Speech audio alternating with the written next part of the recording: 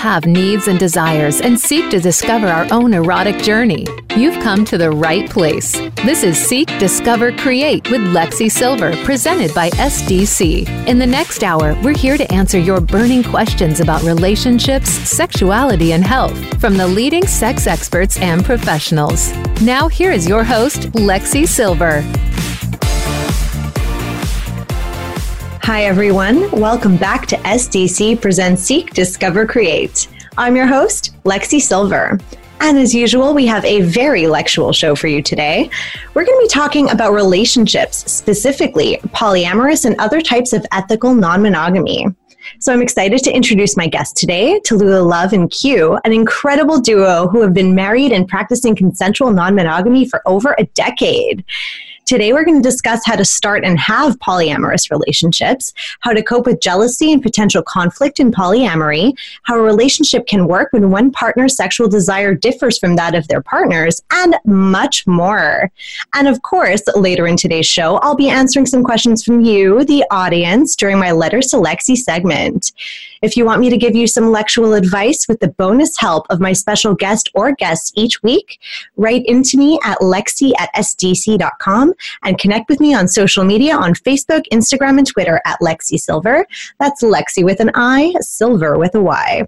Now, before we start our chat with Tallulah and Q, I want to thank our sponsor, SDC.com, your and my expert source of exclusive information about sex, health, and relationships, where you can also access the world's largest lifestyle dating platform.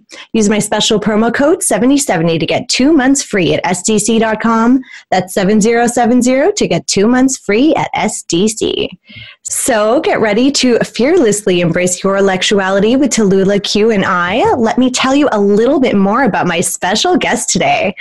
Tallulah Love is a burlesque performer, teacher, and yoga instructor. She's also the co-owner of Metropolitan Studios, a dance and movement space dedicated to female empowerment and body positivity. Q is the track director for the alternate history track at DragonCon and an occasional MC DJ. Both Tallulah and Q have been married and practicing ethical non-monogamy for over 10 years. I first met these two at Sex Down South in Atlanta this past September, and they had an intriguing workshop in which they got really personal and talked about how their polyamorous relationship works for them. And we're going to get personal with them again today. So welcome to my show, Tallulah and Q. Thank you so much for joining me today. Hi, thank you so much for having us. Yeah, I really appreciate it. That Sex Down South conference was a lot of fun. Mm-hmm. Yeah, I just love those folks that put that on. So it's always a good time. Me too. I love it. That was my second year, and I think every year it gets better. And kudos to Marla and the whole team. Honestly, some of those workshops have just been so enlightening, including yours. And that's why I wanted to have you today and let my audience benefit a little bit if they didn't get a chance to attend your workshop at Sex Down South. That's the beauty of podcasting. Yes. People travel in their pajamas. Yep. Yes. And considering you've done a good chunk of episodes here, I'm fairly certain that your listeners will definitely outnumber our panelists that we had at the time. Early in the morning on a Thursday. Yeah, Thursday morning at 10 a.m. The fact that we had a pretty good set of people at Thursday morning at 10 a.m., it was very impressive. And you being there was one of the highlights, by the way. So oh, thanks. I was very fortunate to meet you both that day. So let's have everyone else meet you. And I guess let's start with maybe the most fun thing that I love asking people in relationships is, how did you two meet? Okay, so I'm not sure how many listeners of yours are horrible nerds, but if probably they're interested in, actually talking about sex and not just repressing it, odds are they're at least tangentially nerdy. So when I say that we met at a LARP, I probably don't need to explain that it stands for live action role playing, but I just did anyway. But yeah, we met at a LARP. Because we're nerds. We are. I was just trying the thing out, and I'd been there for many, too many years. And and Q basically over a long period of time showed me the ropes of how to be a really good player. And the rest is, as they say, history. We were friends for a long time. Okay, let's hold on a second here. if by friends, what she means to say, and she's being very kind to me, She had it in her head that we were a match. I, however, was a dumb boy of 20-something years old. So I did this thing where here I am, this 20-something-year-old kid, and I had a great friend who was also great in bed, and I was petrified of screwing that up. So I refused to date her for like a year and a half. We can bang, but we can't date. We ended up even like living together, and I would still tell everybody we're just friends. Nobody believed you. Because that's the dumb things you do when you're like 23 or something. Oh my God. Well, you seem to have evolved from there because now you're married. So there must have been a lot of in-between stuff then you finally realized. Yeah. No, well, I mean, that was me at 23, and your listeners, I don't know when this will get released, but on Sunday was my 40th birthday. So happy belated. Happy belated. So, well, actually, your birthday was Tuesday. Oh, sorry. My birthday was technically yesterday, but I'm considering it on Sunday because this woman over here totally surprised the heck out of me with this great party. I hate birthdays, and I had to eat crow. December kid. I'm a December kid, so like me and birthday is not usually a thing, but I'm eating crow because it was fantastic. But suffice it to say, when I finally came around, I basically looked at her and I went, well, I guess we're going to get married now. We still had a 2-year engagement because, again, we were in our 20s, and we both had parents that had been divorced multiple times, so we wanted to give it some time. And pretty much right away, she had informed me that this would not be a traditional relationship. I, however, was not fully prepared for what that meant. I knew what that meant, just like I knew what us being together She meant. had the roadmap from like day one. I'm the one that was like following along with the flashlight going, where the heck am I? I had a roadmap with no street names, though. And that's the thing is that like I knew that I didn't want a traditional monogamous marriage, but I didn't have the vocabulary at the time. I just knew that I wanted to be with him forever, but I didn't want him to be my end all be all of everything, because I feel like I always said I don't want sex to be a commodity. In my relationship. And so that evolved over time. It started out with us swinging, and then... Yeah, we tried swinging. But both of us were like... We were doing it wrong. We were doing it wrong. It's a joke. I'm joking. We were genuinely wanting to have relationships with the people that we were sleeping with. And that was swing impossible. The swinging culture at the time... mind you, this was the early. I mean, I've listened to a lot of swingers nowadays on podcasts, and I think swinging culture over the past 10 years has changed. Okay. But this was like 12, 13, 14 years ago.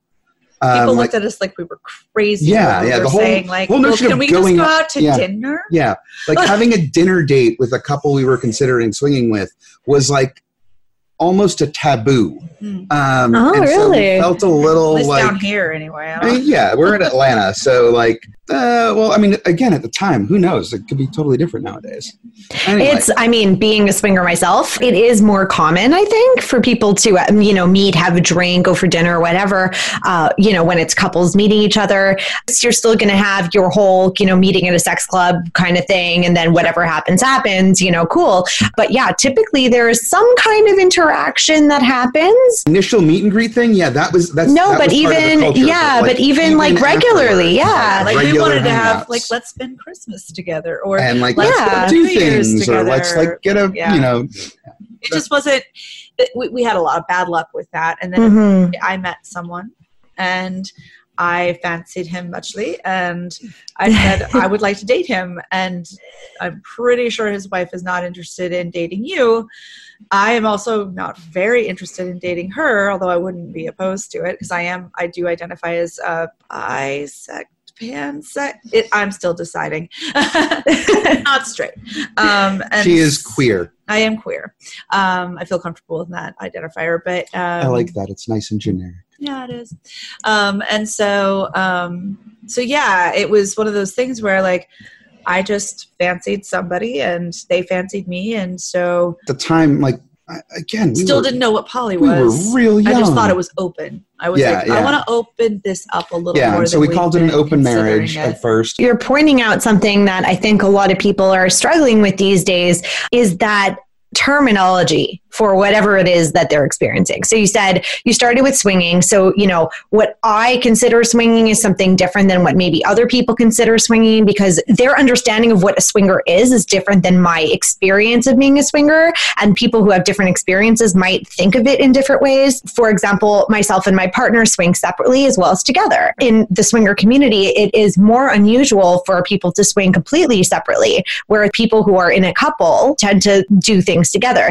Moving on to open could mean a whole bunch of different things, right? Yeah. And then, you said like you didn't know what polyamory was at the time, but you knew you were open-minded to, the option of being in relationships with other people.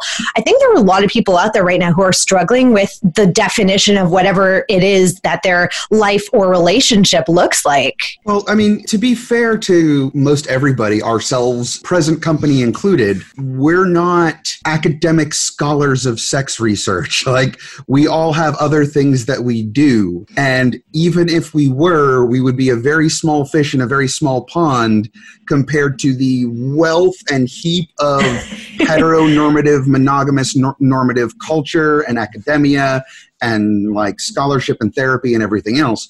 So all the terminology isn't just new, relatively speaking, but it's also evolving. When we were just getting together, if you would have told me that by the time I was 40, we would be calling it LGBTQIA and not just the LGB community, like we didn't even have the T at the end. Like it just keeps evolving and changing, which is great. That is the whole point. But I definitely get the confusion, and the way I like to do it, particularly with some of the terminology I use for myself, being like demisexual and kinky and poly and everything else. I even put it on a dating profile and just said I was a cis male demisexual polyamorous kinkster. And if you don't have to look any of those up on Google, we're in good shape. And like that was my opening line. It's kind of pretentious, I know, but still. You got hipster. Oh, yeah, total hipster, yeah. But the terms are, I use those things, but at the same time, the thing to remember is that we can use any term that we want that we feel like we can identify with, but you should never feel like trapped or limited or boxed in by it. Yes. Like, for you, being a swinger is what being a swinger is to you. It's your experience. Just because somebody else says it's not, that should never invalidate your experience or your comfort with using that term. It just means you guys are using the word differently. I mean, I personally would never use irregardless, but some people, that's up to them. I'm not going to call it. That's your opinion. Yeah. Okay, I know that is the hill you die on. No, sorry. No one can use that term. It's not a real word. But that's kind of how I feel about those things. It's like there are people I know, actually even in poly circles, there are people I know that have been polyamorous for even longer than we have. And like they turn their nose up at terms like metamor or I like NRE. Like I like the terms. Like I genuinely find them to be helpful because having a shared language means I don't have to explain the nuance of it. Because if you're familiar with it, we can skip that part. Well, and that's really all it's there for. To nerds. And I feel like that's why polyamory and stuff like that is so appealing to nerds, is because there's the nuance and the language. Because when you play listen, that's like when you play D&D, point. Yeah. Like you have to know the nuance and language in order to keep up with each other. And so I do believe that polyamory and stuff like that, whereas like you have people who are still identifying with older, what we would consider older terms, because that's good enough for them. Yeah, well, I mean, I see that a lot in the kink scene too, right? There's a lot of the folks like in the old guard, like the leather scene, right? And they are really like, this is the hill I will die on, this means this and that means that, and I will never hear, and I sit there and I'm like, yeah, but it's all just kink, man. Who cares? Like, are you guys having consensual fun with no clothes on? Great. Everybody wins. Yeah. And I get that. And I think it's important. I talk a lot about labels. I talk about how they can be practical for people who are using them, if that's what they choose to do. You also have to be two people who agree on whatever the nuance is of those specific terms, right? I think that's a good takeaway for folks that are even in like heteronormative monogamous relationships, because I was talking to somebody that was really new to poly, and they were saying, you know, like, I'm really just struggling with it. I don't know what's going on. And I'm like, well, why not just observe, listen, kind of take the lessons and just apply it to your current monogamous relationship, because you will still benefit from it. Yes. Like, take, for example, just clarifying on terms. And they're like, well, what do you mean? I'm like, well, what's cheating? Mm-hmm. And they're like, well, what do you mean what's cheating? I'm like, is cheating, what do you say is cheating? And then she gave me her description, like, what would your partner say is cheating? And she's like, I mean, the same. I'm like, have you talked about it? I go, no. I'm like, then for all you know, cheating can just simply be sharing pictures with each other on Facebook Messenger, because they're private and that's it. That could be I mean, you just don't know until you consensually agree this means this. Yes. And I think that's great for everybody. I'm a big fan of monogamous relationships, provided they do it like with consent, with communication, with clarity, with understanding. If both parties sit there and realize, well, you know, we thought through all these other things and it's just too much, because yeah, it's a lot of work. I mean, joke. But you know, if that's it, then that's great, man. You found something that works for each other. Yahtzee, you win. Absolutely. The basis of what you're saying really has a lot to do with communication, which I want to talk about in a moment. So we're just actually going to take a really quick break. And when we get back, we are going to talk about jealousy and also how Tallulah and Q managed this shift in their relationship as they started to explore polyamory, the label of polyamory, if you will, from what we're talking about right now. And also some of the challenges that they encountered as they were making that shift. So for now, let me just tell you a little bit about the world's largest adult sex education platform, SDC.com, where you can find loads of information about sex, health, and relationships. Watch videos, listen to podcasts, and read articles from professionals all around the world like Dr. Jess, Sunny Megatron, Dr. Elizabeth Sheff, John and Jackie Melfi of Open Love 101, and many more SDC contributors.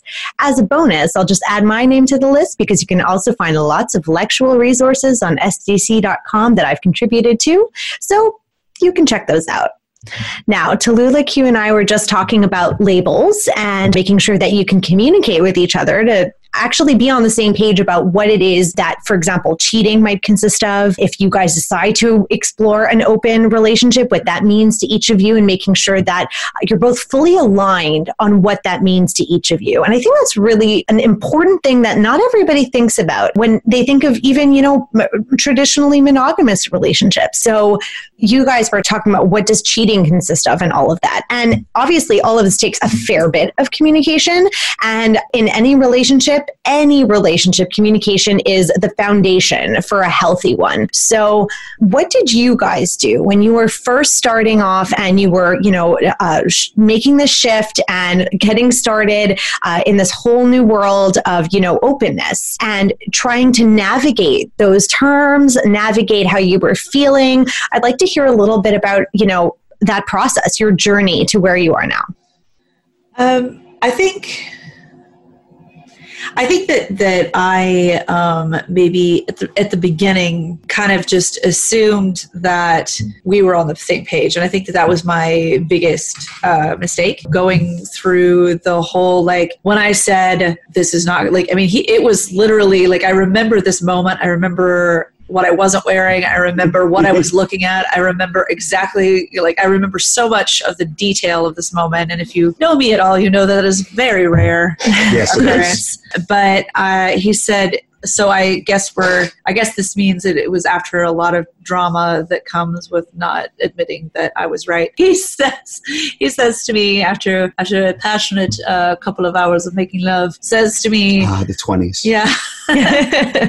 So you do realize that this means that we're probably going to eventually get married. And I said, you do realize that if we do get married, it's going to be a very non-traditional marriage, right? And I think that came, like, I had been cheated on, and the thing is that the one thing I was mad, not by him, but by a previous very serious boyfriend that I had been engaged to, had cheated on me. And I remember feeling very distinctively, I'm not mad that he cheated on me. I don't care. What I care about is that I was lied to. And I think honesty is that, I believe, in trusting the person that you're spending the rest of your life with. Those things are the most valuable to me, not whether or not my partner is putting their private parts on another person. That doesn't matter to me at all. And so just sort of like distilling that, and I met Q, and this particular instance happened about 5 years, 5, 10, I don't know.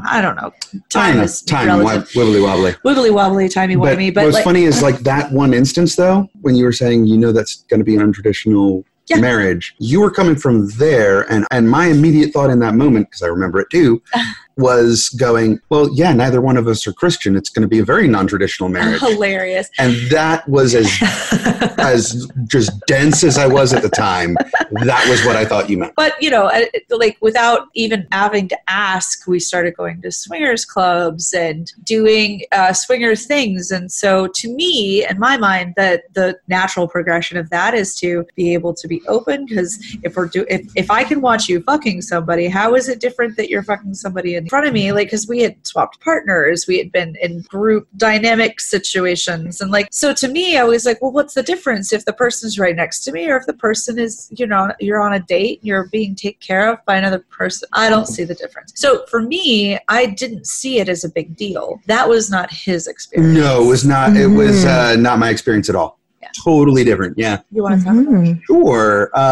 So like I established, I had no idea what you meant. And then when you were like, hey, let's go to these swingers clubs, I was like, well, I just won the fiance lottery. Sure, this sounds great. Well, to be fair, you were the one doing all the research on the swingers clubs. Well, it's because you said you wanted to do something, and what I do is research. I'm really good at it. Yeah, I never really would have ever done that otherwise. So we go to those things, and it's fine. And for me, for most of my adult life, like a lot of other men, I have just a lot of insecurities and discomfort with communicating about how I'm actually feeling, because I don't really know how to articulate it or how to talk about it, especially not when I was 20-something. I just did not have that wherewithal. I was not that introspective. I was not that in tune with how I was actually feeling. You were pushing down a lot of shit. Everything was getting like repressed and pushed aside. So of course I would say, well, yeah, everything's fine. And it would get to the point where she would say, are you sure you're okay with this? And I would say, yeah, it is. No, you're not. Are you sure? I'm like, yeah, it is. It's fine.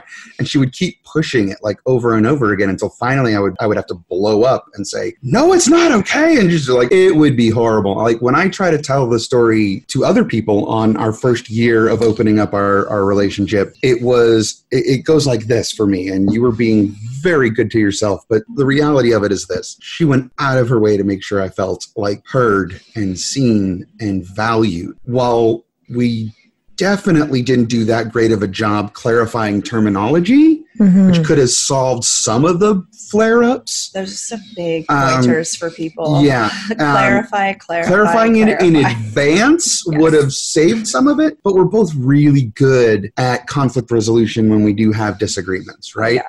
And that it's usually because she knows how to get me to finally realize that I'm ignoring something till I finally have to have it out. And we have it out. It's ugly. It's not fun. But at the end of it, we feel a hell of a lot better about our relationship. She did a great job. She did the best she could with not knowing anything. Neither of us did. But I had to deal with every single toxic masculinity issue, Latino male machismo pride issue. I didn't even know I had them. I would say, yeah, go out, have fun. She would go out on a date, and all of a sudden, I would feel like, why do I hate this idea now? Logically, it made perfect sense. But all of a sudden, I feel like punching something. Like it made no sense to me. I didn't know what was going on. And she was patient. She was kind. She let me work through all my crap. But what helped me, being a nerdy person who liked research, was reading and reading more and going to some of the meetups and interact with community. We're really lucky in Atlanta to have a big, diverse, sex-positive community pretty much anywhere in the metro area. In there, we had a lot of different resources. So I learned about poly. Podcasts. And podcasts, Polyamory Weekly was great. Like Savage Lovecast is fantastic. It's still, like, they're both great shows still. I still listen to them both. It was hard, man. Like before her, I had never been in a relationship and felt jealous. Even when, like, I even had a relationship with someone who also had her first name prior to her, which was one of the other reasons. I had caught her in my own bed with somebody else. Not me, the other one. The other relationship. This was back when I was in college. And I didn't even feel jealous. I just felt like hurt. Mm-hmm. And I was like, well, this is over. And it was just, that was it. Like, jealousy is not something I'm used to feeling. And to have to like sit with it and then slowly break it down and realize what I was jealous about wasn't her. It wasn't anything she had done, because she had done everything possible to make sure I was okay. Mm-hmm. At the heart of it, it was me. And jealousy is different for everybody, really. Like, it really is. But it requires you, even no matter what the situation, to own your own shit. Like, you got to sit there and go, how much of this is my own insecurity and how much of this is me feeling like I'm not getting what I need? And I mean, this is going to be horribly generalizing, but it's just because of my own experience. I am fortunate enough to have women in my life that are really good about articulating their needs. Mm-hmm. Like my partner here, like my nesting partner, my lovely darling wife, she's fantastic at it. And most everybody that I am friends with that are women in my life are also fairly good with it. The ones who aren't, I'm honestly not friends with anymore. So there you go. That's a skill that I think we as men generally need to do a lot better of a job with. And that's the thing that I really love about ethical non-monogamy. Regardless of what flavor you're doing, the more you really work on it, the more you're really working on yourself and just being better about figuring out what it is I actually need to be happy. I think you're really nailing something there, because there are a lot of different themes that are just interconnected here. So you're talking about, toxic masculinity, the inability to express how you're feeling, to even accept within yourself that, oh man, I'm feeling all of these emotions. And then also, not being able to, at the time, without prompting, be honest about what it was that you were feeling. So you were like really burying a lot of stuff. And, that repression, obviously, it's got to come out somewhere, right? And it could build a lot of resentment. And I think that is a super common thing that happens in consensually non-monogamous relationships when people don't talk to each other about what is going on. And it could be anyone in the couple. It doesn't really matter. Anyone in however many people are in the relationship. But being able to firstly address that within yourself and recognize, have that self-awareness that I'm experiencing these emotions, and then realizing it's okay that I'm experiencing these emotions because they're just emotions. And then, okay, now what am I going to do with these emotions? How am I going to express them to my partner or my partners? How am I going to navigate through this in a healthy and positive way? Because just because you're feeling jealous or angry or whatever doesn't mean those are bad things, and it doesn't mean that they can't be turned into a positive learning experience to change the way you're either reacting to things or the way the relationship is in terms of supporting a positive flip on those emotions. Right. And the thing is that I really believe that the only thing you can control in this world is how you feel about things. Mm-hmm. You can't control your partner. And I believe, like, as we've relationships have died that have proven that to be true. Yeah. I mean, the thing is that I feel like people who've been doing polyamory for a long time, or any ethical non-monogamy for a long time, realize that putting rules on your partner is absolutely the nail in the coffin, or at least one of the nails in the coffin, because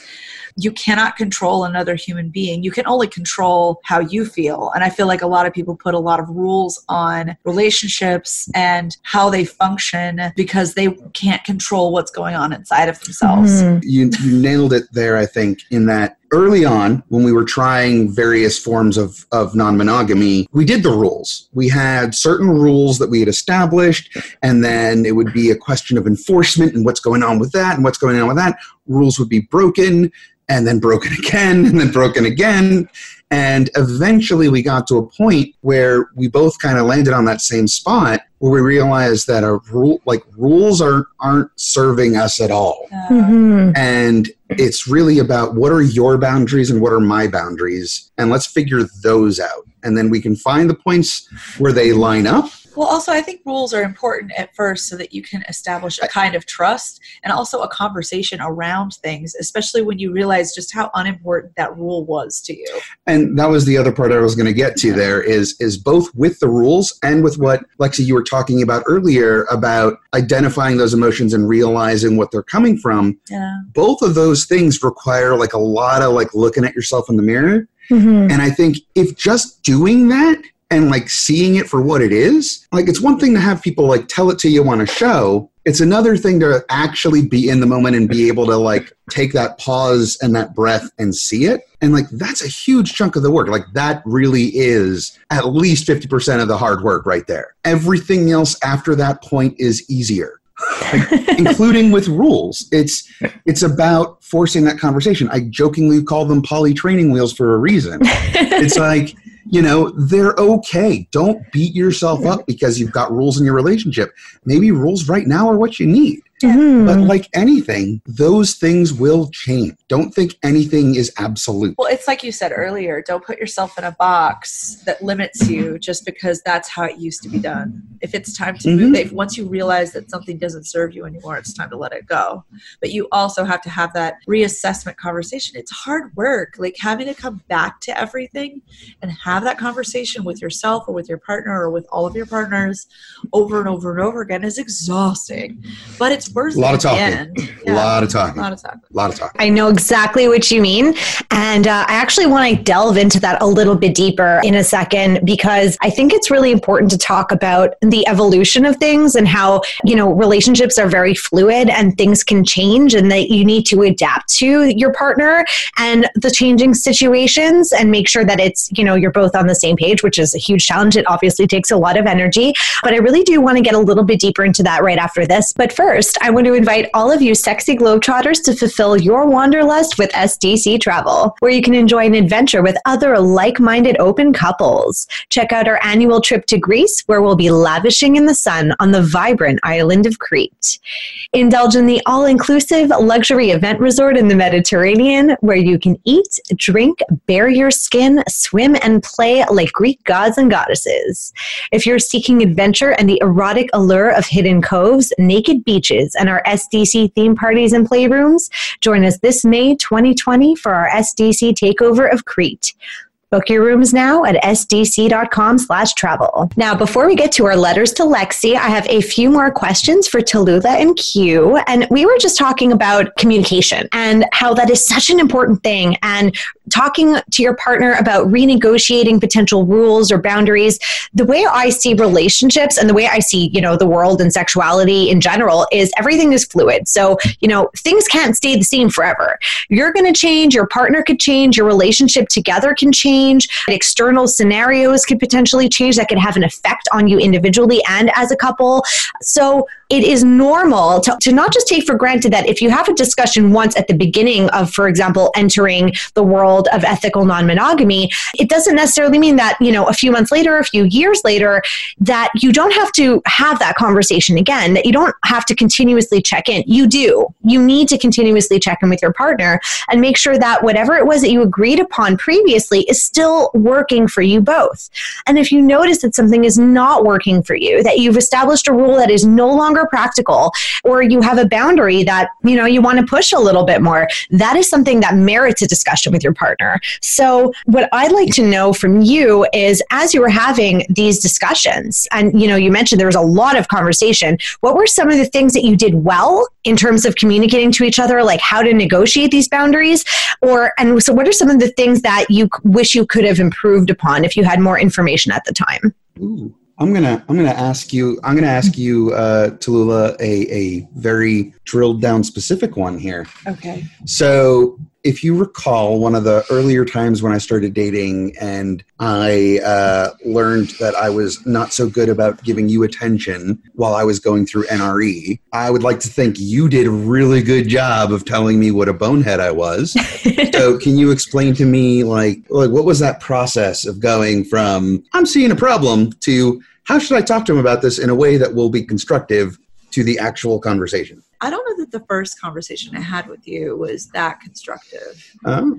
I mean, and maybe we remember it differently, but I remember I don't like, I've never really thought of myself as having jealousy, like blind jealousy. It was always sort of I feel uncomfortable right now and it's your fault. Probably threw a temper tantrum once or twice at the very beginning. But at that point, even then, I articulated, when you are having NRE, these are the things I need. And honestly, like, temper tantrums seem to get through to you better than most things. So, yeah, like blunt force drama to the head, I think, is exactly what I need right there. Yeah, and that'll work. And so yeah, I just honestly, I think it's not that, and Q likes to say that I'm super great at all of these things, but to be honest, it really is one of those things where I saw from the very beginning that he understood my form of communication really, really well. Mm-hmm. And when I would say something, he understood it. Not only did he understand what I was saying, but he also understood the nuances around it. And the thing is that I'm really blunt. And not many people can stand that, especially, I'm from the South, and people have a tendency to be very flowery and bless your hearty about things. And that is definitely not my style. And so I had a lot of trouble getting people to understand that when I said what I said, I meant what I said. There was absolutely nothing around that was being shitty, no nuance nor string attached to anything that I just said. The thing that I really attracted me to Enrique is that he genuinely understood my way of communicating. And so that's really gotten us very far in all of our relationships. Yeah, we both speak very directly, but you speak Q very well. So learning how to say, when you say this, it sounds like you are saying that. I need you to make sure that is what you actually mean, was probably the best. 99 times out of 100 by phrasing it like that, which is, she does that all the time. I'm just like, whoa, I totally didn't mean it like that. Let me try another way. And that helps immensely. But I will talk about the time that communication really kind of broke down. For me, when he actually said, I am no longer interested in sex.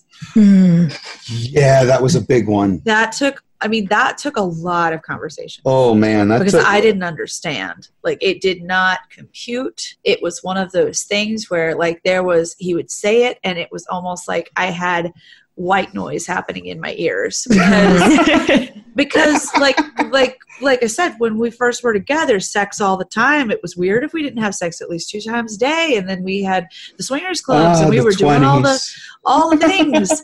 But honestly, when you started cracking, even when it started to slow down, you were having problems.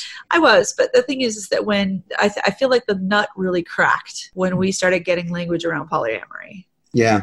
Because you actually started exploring the feelings and the shame and going to therapy. And then you realized that this was a lot of coping mechanisms and you performing. Yep. That was a lot of it. That whole thing was, I had a 2.5 years, like, other relationship. She and I had been married for a good bunch of years at that point. And I went to my doctor and I was like, look, I've got a gorgeous girlfriend, an amazing wife, and zero desire to sleep with either of them. There's obviously something wrong with me. And so I insisted on a testosterone test. And my doctor was like, I'll do it, but you may want to consider depression. And I was, of course, living in denial, which isn't just a river in Egypt. And he then said, look, are you quick to anger? And I'm like, I'm Latino. Next question, please. And he goes, are you feeling overwhelmed? I'm like, oh, man, how much time you got? I got a lot of things that I do. And he was like, all right, we're a new direction here. Are you doing these things out of obligation, or are you doing them because they make you genuinely happy? And I was just like, oh, okay. And he was like, all right, well, do you feel like the sleep that you're getting lately is restful? And I'm like, come to think of it, no. Yeah. All right, keep going. And he just kept going. And I finally had to, like, come to terms with it. And looked into it, and I realized that my coping mechanisms of my 20s were no longer serving me in my 30s, and started working on it. And the more I worked on it, the more I realized I needed help. And, like, seeing a therapist later on turned into also seeing a psychiatrist. And between finally actually unpacking my anxiety, like general anxiety disorder and depression, and between all of that, for those that just don't deal with that chronically, the symptoms for both are a decreased sexual drive, fun, and the medications they give you for it, side effect is low sex drive. So it's a lose-lose. And I realized that the sex I was doing, I think you nailed it. Performative is the right word. It's like, because you were expected to. Yeah, it's because it was something I was good at. I looked at it like a skill. I was not really present and focused in the moment most of the time. I would be thinking, okay, all right, I'm going to do this. Then I'm going to go down on it. And it's going to last for wait at least 1 or 2 orgasms. Then after that, I'm going to do this. And then, I was literally planning it out in my head and not actually being there. So when I finally realized that was not being genuinely intimate, I had to sit there and tell her, I really don't think I want to have sex. Not with you, just not with anybody. I think I'm going to take a break for a while. And when he finally came back from the doctor and that was the conversation, that's when I kind of was like, oh, okay. Well, yeah, no, one of the things that really helped me is figuring out, well, first of all, that I wasn't alone, finding out there was this big chunk of people that identify as asexual. And asexuality, like a lot of sexuality, exists on a spectrum. You have, on one extreme side, folks that are asexual that have no feelings of romantic desire, no need for emotional intimacy, as well as no sexual desire. Then you have folks on the extreme other end of the spectrum that are hypersexual and or hyperromantic. And both of those spectrum pieces don't even have to be aligned at all. Be incredibly sexual, but have zero desire for emotional connections. And the exact opposite is just as equally true. And demisexual is just simply a term that is kind of got a foot in each world. I feel like I am totally on board with all the emotional intimacy, the romance, the feeling of love, that need to cuddle and hold hands and be physically touching and holding and being with my partner. I just don't feel a need for the messy sex stuff part. It's not to say I never do. I do occasionally, which for me, when that happens, it's amazing, like a fireworks show in my head. I don't know how else to put it other than that. What changes have you had to make in your relationship to accommodate each other's intimacy and your needs? So I'm a yoga instructor too, and a big part of yoga is compassion. I understand, if not in an empathic way, then in just a sympathetic way, where he's coming from and why he is where he is. Do I miss the sex part? Sure. But then too, we're poly, so the beauty of being poly is that if I need to get that particular itch scratched, then I'll go somewhere else. But the thing is that, again, if you're going to say on one hand, I will not commodify sex and sex will not be the definition of my happiness in this relationship, then it has to be on the other side of that as well, that if the sex is not there anymore, is that going to define the relationship? No, it's not. And so I just kind of had to, as a Libra, I like to balance things out. I had to see both sides of that. He hates it when I do that. Oh, I do. Only did that to dig him. Oh. He hates astrology. Yes. But I do, regardless of whether or not you believe in astrology, I do have a very good way of just seeing both sides of things. And it was one of those things, once we had that conversation around the why of things. Yeah, the why of things. That is very important to me, is knowing the why of things. And then it became then a conversation that I had with myself. Well, okay, if sex is off the table, which it has been for probably around 2 years now. Yep. If sex is off the table, what do I need to fulfill myself? And for us, it's definitely, I have to be a priority at least once a week, at least. Where you don't have your cell phone, where you and I have physical contact with one another, where we have a conversation. If I say I need you to put your phone down, you will put it down. So those kinds of things. And I try very hard not to abuse those unless I'm feeling particularly bratty that day. That series of conversations we had, it really clicked in when you got to that point and you were like, these are the things I need. Yeah. And what you did as well that I just adore is that even after we got to that point and we both kind of clicked in, we got an agreement. When I had my own anxiety moments and I was just breaking myself down in my own head that I'm just not doing everything right or everything's wrong and it's a disaster, you're really good at saying hon, don't worry about it. I've been over this. This is okay. Your reassurance that the communication that we have is still like going strong and everything's well and everything's right, it makes the panic voices in my head go away. Right. And I think another huge thing for me when we were going through this is reading love languages. Oh, yeah, I mentioned that in the panel. Knowing what my love language was helped me articulate what I really needed, which is undivided attention. And so quality time. Yeah. I need that quality time. I need you to prioritize me for like a couple of hours once a week. And that's really all I needed. And also just having him understand that, yeah, I'm going to go get laid. Well, what's funny, and I don't think I've said this in not to insult you just because I need to have this somewhere else doesn't diminish our... No, I'm not insulted at all. When we were first doing poly and you and Dennis kind of early part of your relationship with, like, I honestly thought for a while I was doing poly wrong because I didn't feel this whole compersion thing you're supposed to feel. And I was just like, I'm just not. And I remember even talking to my therapist at one point about it. And, she just nailed it. She was like, do you dislike him? I'm like, no, I don't dislike him at all. I think he's fine. He's just not my kind of, like, I don't want to go out and have a beer with him or nothing, but he's like, fine. And then she was like, you don't have to feel compersion. You just have to respect the relationship. I'm like, oh yeah, totally. There's no handbook of how to do non-monogamy. You do it in a way that works. There's no box. That's just another box you're putting into. When we finally got to that point and you were saying, hey, I just got to go get laid. Honest to God, it was the first time I ever felt like, oh, thank God. You felt relief. Like, I felt such relief and I was really happy because I knew I wasn't depriving you of anything. Right. Yeah. Kind of went full circle. It's been a wild ride and it's not going anywhere anytime soon. It's like even now things are changing and being fluid because that talk we did at Sex Down South, I had mentioned that, yeah, it's been 2 years since we had sex, but also 2 years since I even thought about dating. Like, I was like romantically, emotionally, I'm happy and fine. But, the part of my life that I missed is trying to like reconnect with sexuality any way that I could. And for me, the easiest way to do it is through kink because it sort of short circuits a lot of the kind of mental block I have around sexuality. It's a lot of that's tied to just shame and how I kind of have it in my head. And I'm just working on it. It's a process. And so I just kind of said to myself, what's the point? I mean, I'm this demisexual guy trying to date. Who the hell's going to go for that? Meh. And then the folks at the conference were like, why the hell not? Go for it. What's the worst could happen? I'm like, if someone else were saying that to me, I would have said the same thing. Why am I doing this? Yeah, sure.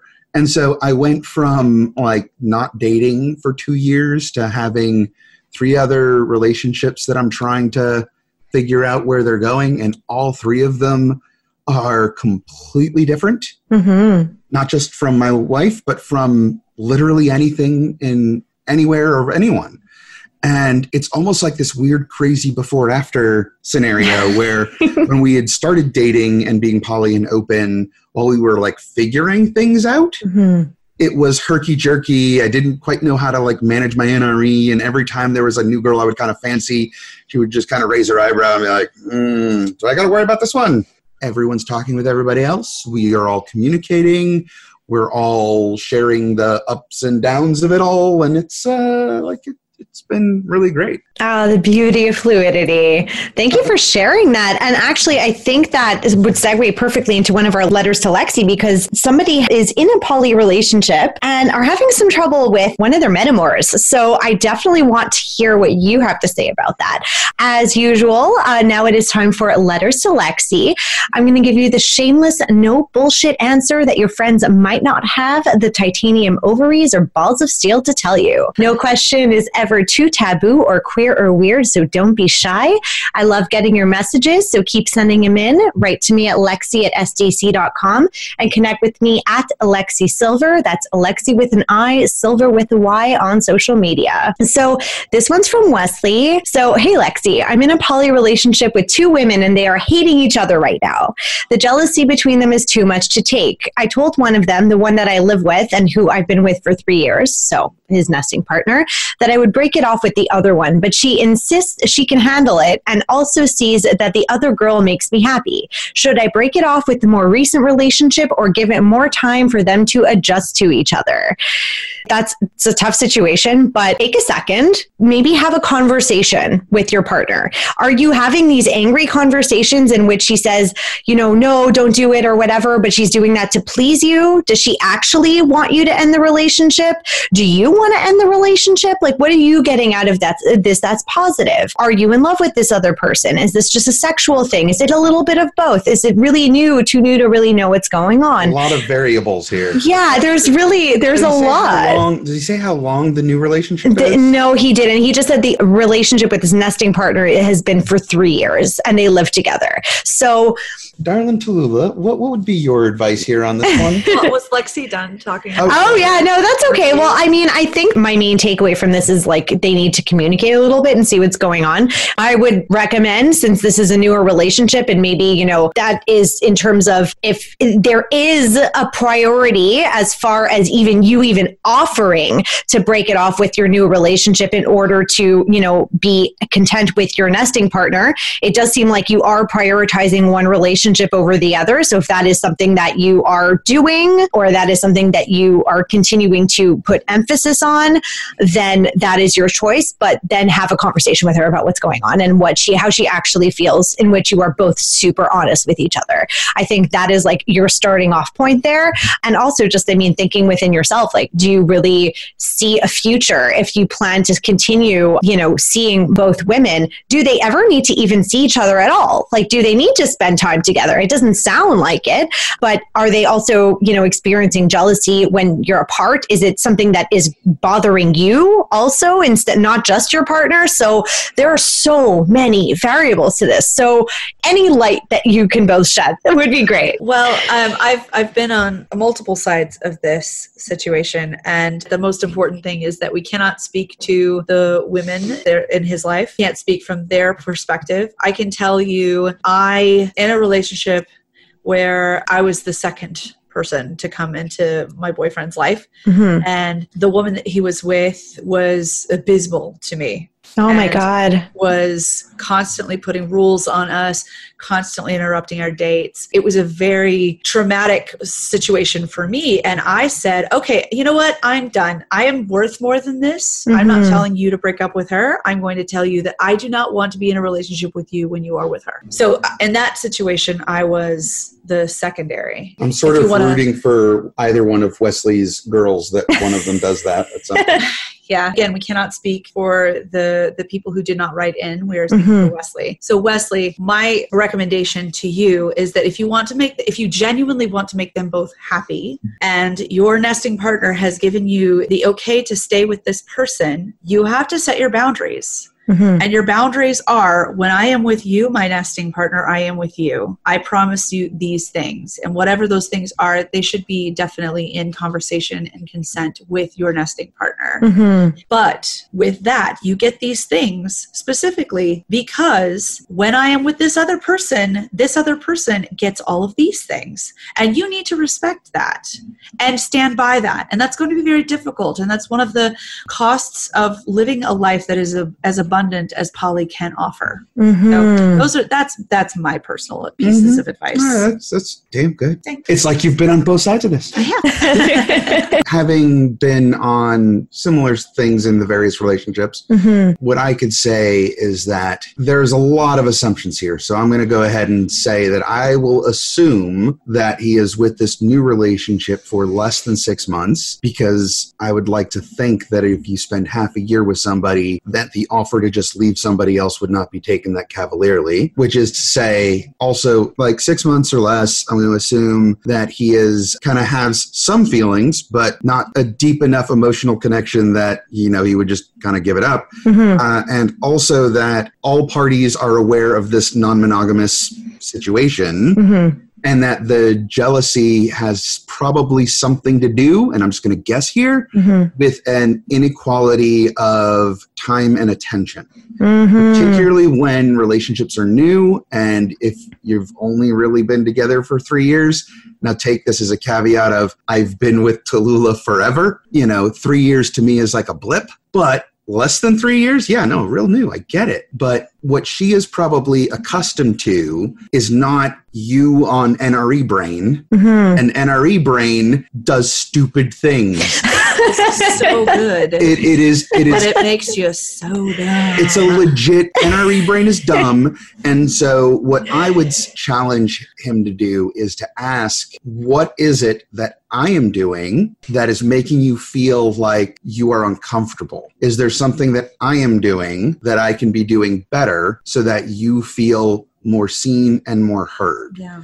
If the challenge, however, is that your partners are not treating each other with respect, then that is something you need to do and figure out which one of those sides is the one that is being disrespectful, and have a real conversation. Have a real hard conversation about that. Because I've been that person in the middle, and I can't express in words just how much it tears you up. Mm-hmm. The two people you really care about just can't even speak civilly about each other. And all you would need to ask isn't to get along. It isn't not to get along. It's just to be civil. And treat the other person like a human being. Yeah. And with compassion. That's it. Yeah. That's amazing advice. And thank you for actually having the ability to see that from different perspectives and different sides with practical advice for everybody involved. So Wesley, maybe after this, you want to ask your two girlfriends to listen to the show and maybe hear some of the things that people who have lived through these experiences have learned that works for them or worked for them in the past. Maybe you'll be able to achieve something there that will work for all three of you. Who knows? Good luck. And thank you for writing in, Wesley. If anybody else has questions, if you have questions about sex or relationships, email me, lexi@sdc.com. Find me on Facebook, Twitter, and Instagram at Lexi Silver. That's Lexi with an I, Silver with a Y. So that's how you can reach me. How about the two of you? Yeah, absolutely. You can find me on Instagram and Facebook. The main thing is Metropolitan Studios is my studio in Atlanta where I teach burlesque. We also have workshops. We do a ton of sex positivity workshops. And the Atlanta School of Burlesque is my home. And I teach yoga. I teach burlesque. I teach workshops. I do all the things. So, and we're also a rentable space, queer-owned women's rentable space in the community. So Atlanta, if you have a event or a place where you would like to hold a sex positivity chat, we're even doing a period products packing party for people who have periods, who are the homeless. So it's coming up soon. So we do clothing drives. We do all kinds of things. And we're in East Atlanta Village. That is her third relationship is the studio. Yeah. And you can find that on Metropolitan Studios if you do the search in the Facebooks or the Instagrams. For me, the best way to find me is either at a convention or sex positivity conference, Atlanta metropolitan area. I exist here. Pretty much that's it. I'm also at DragonCon. It's kind of a big, giant convention full of nerds. So it's a lot of fun. And Frolicon and Sex Down South. And nice. To be in Atlanta and nerdy and kinky and weird, I'll find you. Well, I'm looking forward to seeing you both again at one or multiple of those conferences. And I just want to thank you both so much for sharing all of those stories with me. I know we got pretty personal today, and I really appreciate your vulnerability. So thank you so much. And for all the great tips also. Thank you so much for having us on. It was an absolute pleasure. Thanks so much. Pleasure was mine. So that's it for this week's episode, my Lexual friends. Thank you all for listening. Don't forget that you can learn more about sex, health, and relationships as you seek yourself, discover together, and create moments at SDC.com. Use my promo code 7070 to get 2 months free at SDC and try it out for yourself. Tune in Tuesdays at 5 p.m. Pacific, 8 p.m. Eastern on Voice America's Variety Channel for my next show. And you could always download my podcast episodes on demand whenever you want them on iTunes, Spotify, iHeartRadio, Stitcher, TuneIn, and Google Play Music. Thanks for joining me, Lexi Silver, on Seek, Discover, Create. Until next time, stay Lexual, people. Bye.